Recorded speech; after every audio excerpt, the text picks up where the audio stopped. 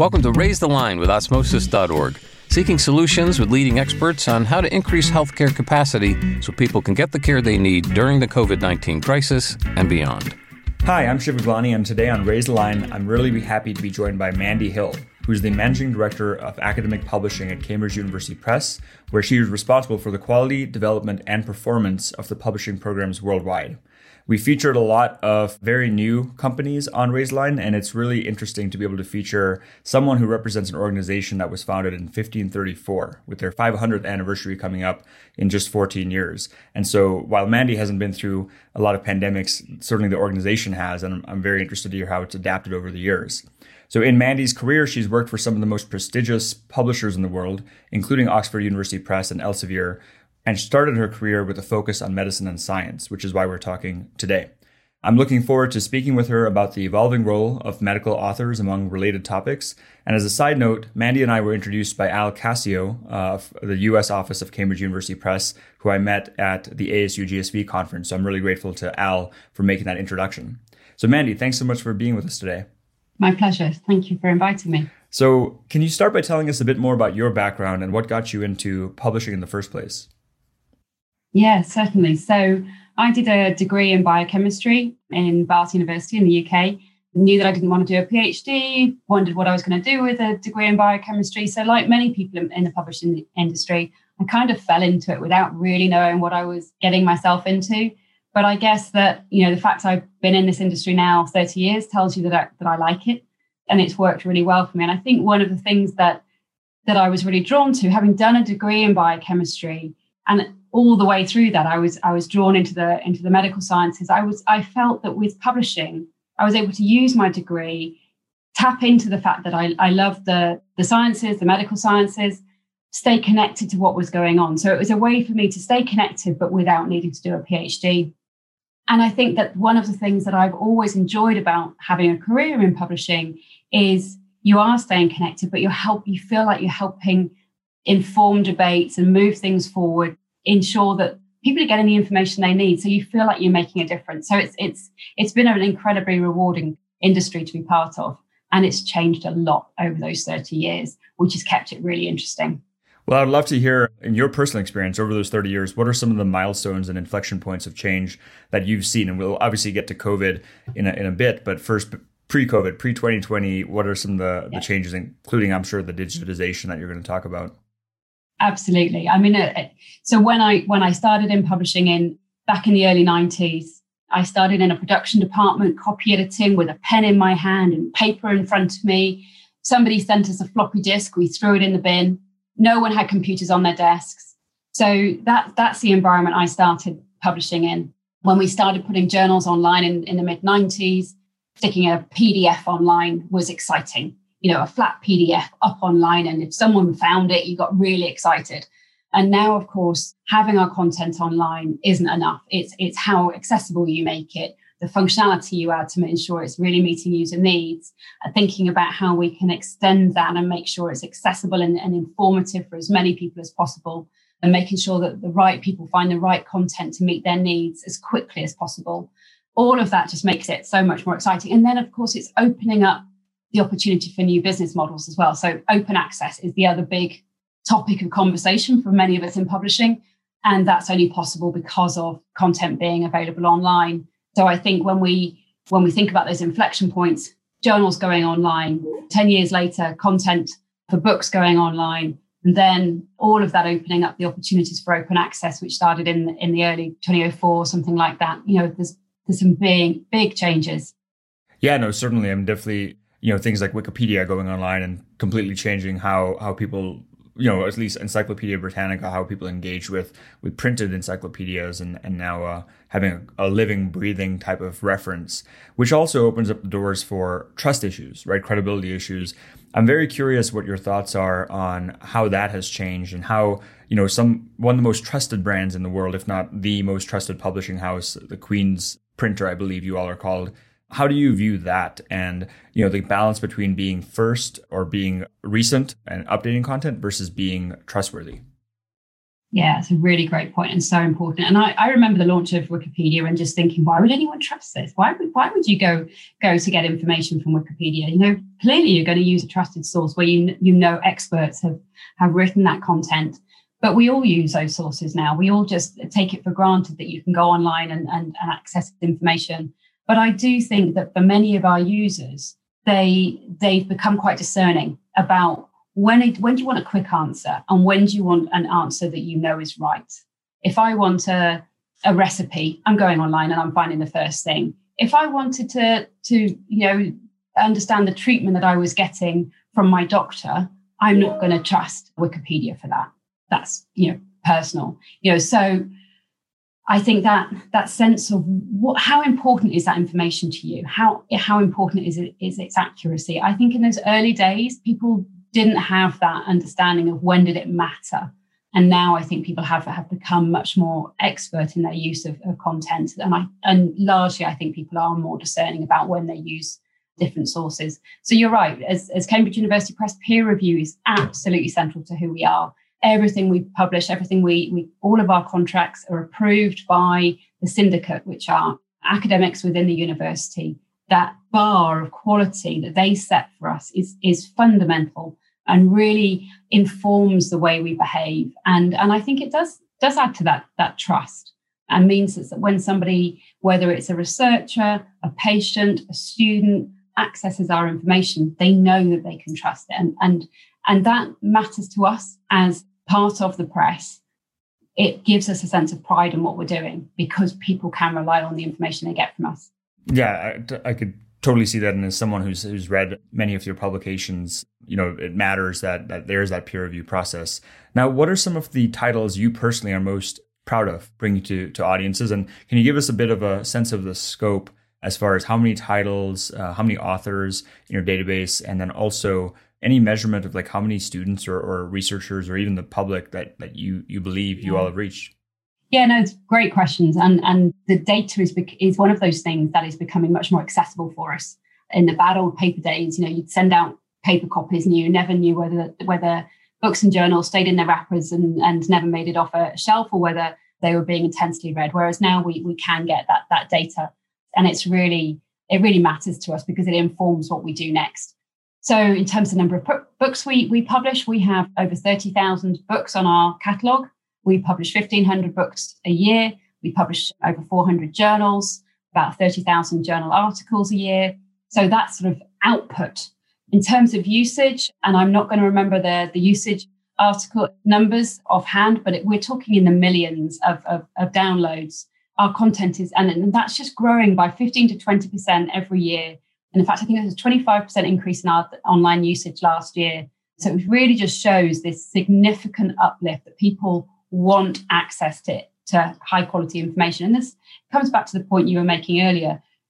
People can access information in lots of different ways. But when we're seeing that significant increase in our usage all of the time, that tells us that people want access to high quality information and it really matters to them.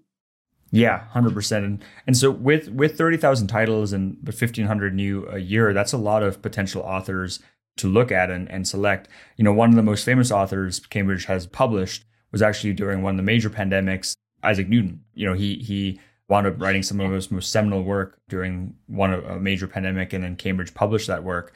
Hopefully there will be some awesome titles coming up next year as a result of people having more time to be their modern day Isaac Newtons. But how do you personally screen for and select great medical authors and science authors and contributors with that much volume coming your way?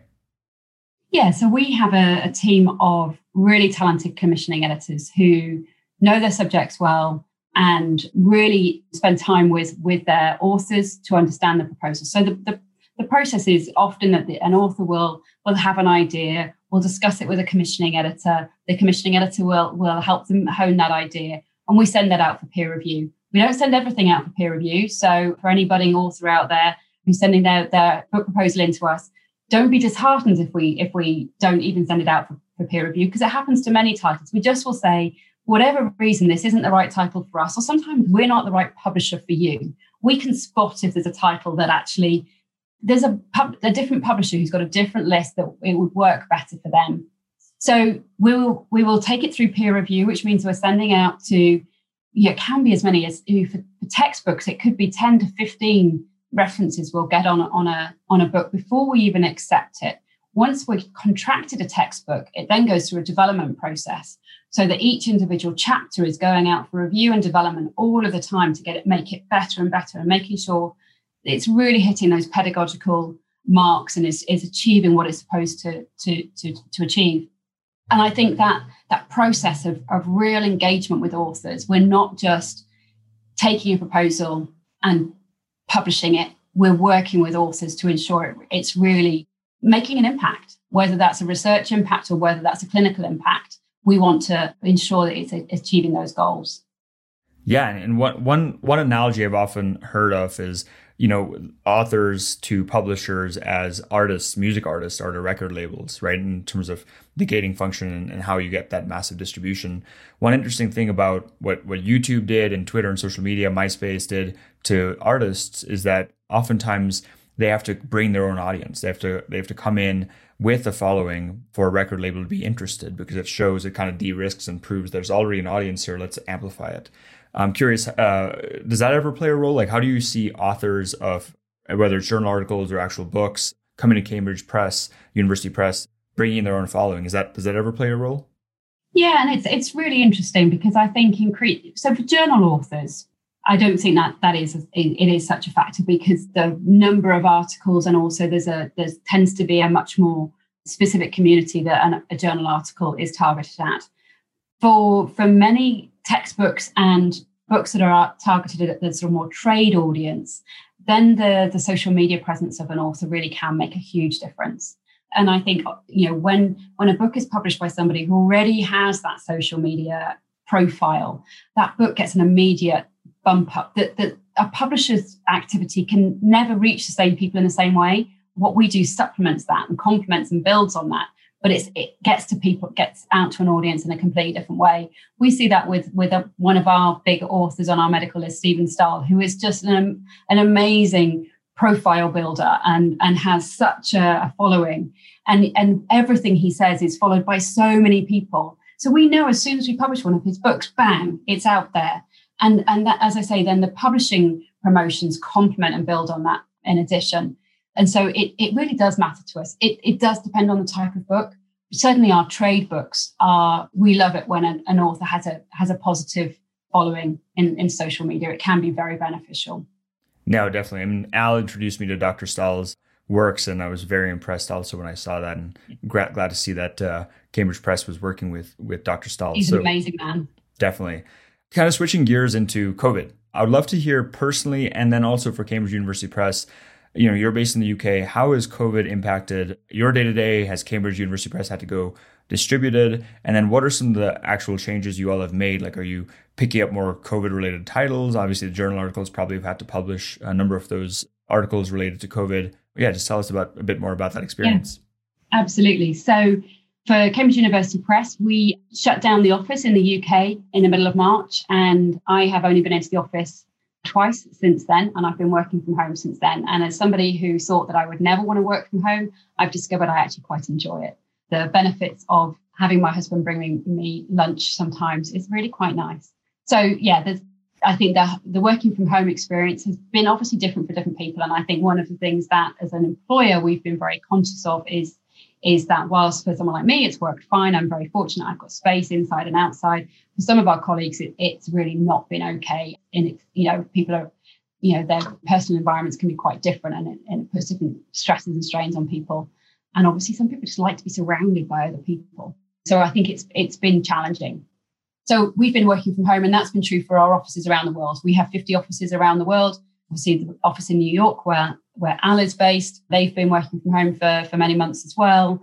Manila, China, etc. In terms of our publishing, you're absolutely right. We have seen an increase in submission to many of our journals, and we have committed to publish COVID-related articles, open access, without charging an open access fee. So for this period until the end of this calendar year. And through that, we've seen a significant increase in in the content that we're receiving to publish it around subject to COVID, both clinical, but also social and economic related articles around COVID.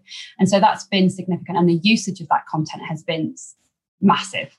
We've also published some books. We published one book from the initial conversation with the author through to print and online publication in under 3 months. And for anyone who is not familiar with book publishing times, that is phenomenal. All the way through from conversation, planning, development, contracting, and production, all of that to happen in under 3 months. And again, that really has had such an impact. And I think there are actually some benefits to us as well, because it's helped us really think about our processes in different ways. Well, if we can do it once in 3 months, maybe we can speed up other things on a more regular basis. All of our journal articles that are around COVID, we're publishing within 48 hours, and many of them we're publishing within 24 hours. Again, that just helps us think differently about our processes and speed everything up. We also, in terms of giving access to content, we made all of our textbooks available so that students could access all of our textbooks available online through their institution. So if an institution was a customer of ours in any way, shape or form, we gave them access to our textbooks for free so they could access them, and other collections of our books as well. And we did that through until I think it was the end of May, just to help students and institutions through that really bumpy few months when nobody knew how to get access to materials. And we've created blogs and information about COVID to just look at the pandemic through a number of different lenses. So we've tried to think about this in many, many different ways. That's fantastic. I mean, all those are things we could spend more time talking about. I think the common theme, though, is how quickly you've adjusted and modified what you do in this condensed amount of time to be able to raise line, as we say, in the age of COVID. Is there any time else in Cambridge University Press's history that people, or in the archives, they talk about this, maybe the 1918 pandemic, the worldwide flu pandemic, or even before that, any lessons that the organization has taken from other Black Swan events like what's happened this year? That is such a great question, and actually one we've not asked ourselves. So I'm going to go away and think about that. So the answer is definitely no. We haven't drawn lessons from previous pandemics. I think bluntly, the world is so different today, and the way we've needed to respond has been so different, because so much of our response has been around online, and it's been how we've been able to utilize this. I've also seen it in the other publishing groups within the press. So I'm responsible for the academic publishing, but we have ELT and education publishing areas as well, education for schools. And they made loads of materials available for teachers and students available for free. And in a way that you just wouldn't have been able to do even 10 years ago. Many of the things that we've done just wouldn't have been possible. So whilst I'm fascinated now by that question, I don't think we would have been able to draw many lessons.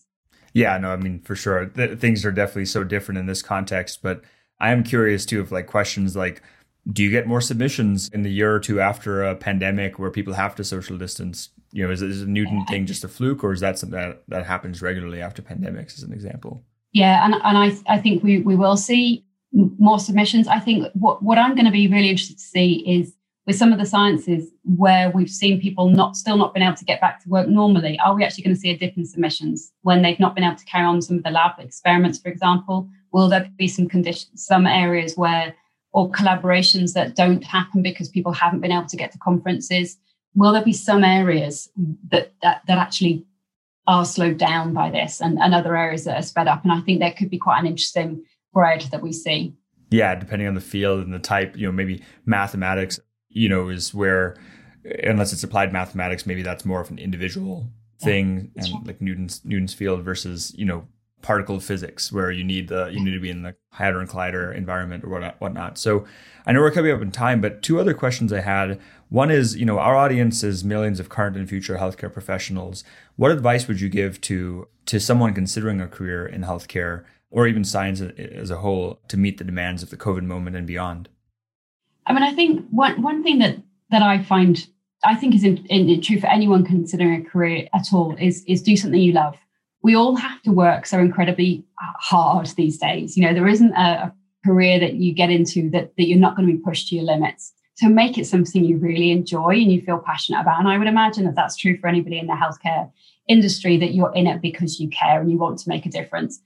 But I do think that this is something you have to really enjoy. I think the other thing that I've taken from thinking about my career sometimes is allowing serendipity to play a part and seeing where that takes you. Because, I do think sometimes I've had really interesting conversations with people at a young point in their career who seem to have it all mapped out. And you just think life probably isn't going to work that way. So don't be disappointed if things take a different turn. Just revel in it and enjoy it.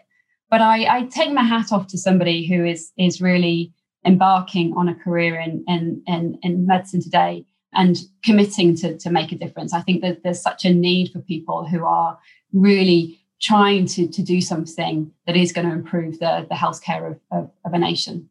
That's some excellent advice. I once in college had a lecture by Wolfgang Ketterle, a Nobel laureate in physics, and he was talking about how his career certainly was not A to B linear. It was a zigzag, and he gave it like this wonderful sailing analogy of how he would have to tack and turn. My last question for you is there anything else you want to get across to our audience that I haven't asked yet? No, I think, clearly I would encourage everyone to look at what we're doing in Cambridge University Press, because I think when I think about how publishing is changing and how we can support medics through our publishing and thinking differently about when and how to publish. I guess that's maybe what I would like people to think about. Rather than always publishing at the end of a process, coming to us when you've got a formed idea, thinking about how we can communicate differently. I think something that as a university press we're really trying to engage with now is the publishing process overall has the potential to change now. And we can think about the products that we create, the services that we offer differently. It doesn't have to just be a digital version of the print products that we had before. There can be quite a different way for us to engage with each other. And that opens up some quite exciting possibilities for the future, I think. So I guess I would just say if people have suggestions or ideas, please come and talk to us because we're always interested to hear them. That's awesome. That's great that you're so inviting too, because I imagine you guys get inundated with people who want to interact with Cambridge University Press. And so with that, Mandy, thanks so much for taking the time to be with us today. That's my pleasure. Thank you very much. It's been fun talking to you. Likewise. And I'm Shiv Gaglani. Thanks to our audience for checking out today's show. And remember to do your part to flatten the curve and raise the line since we're all in this together. Take care.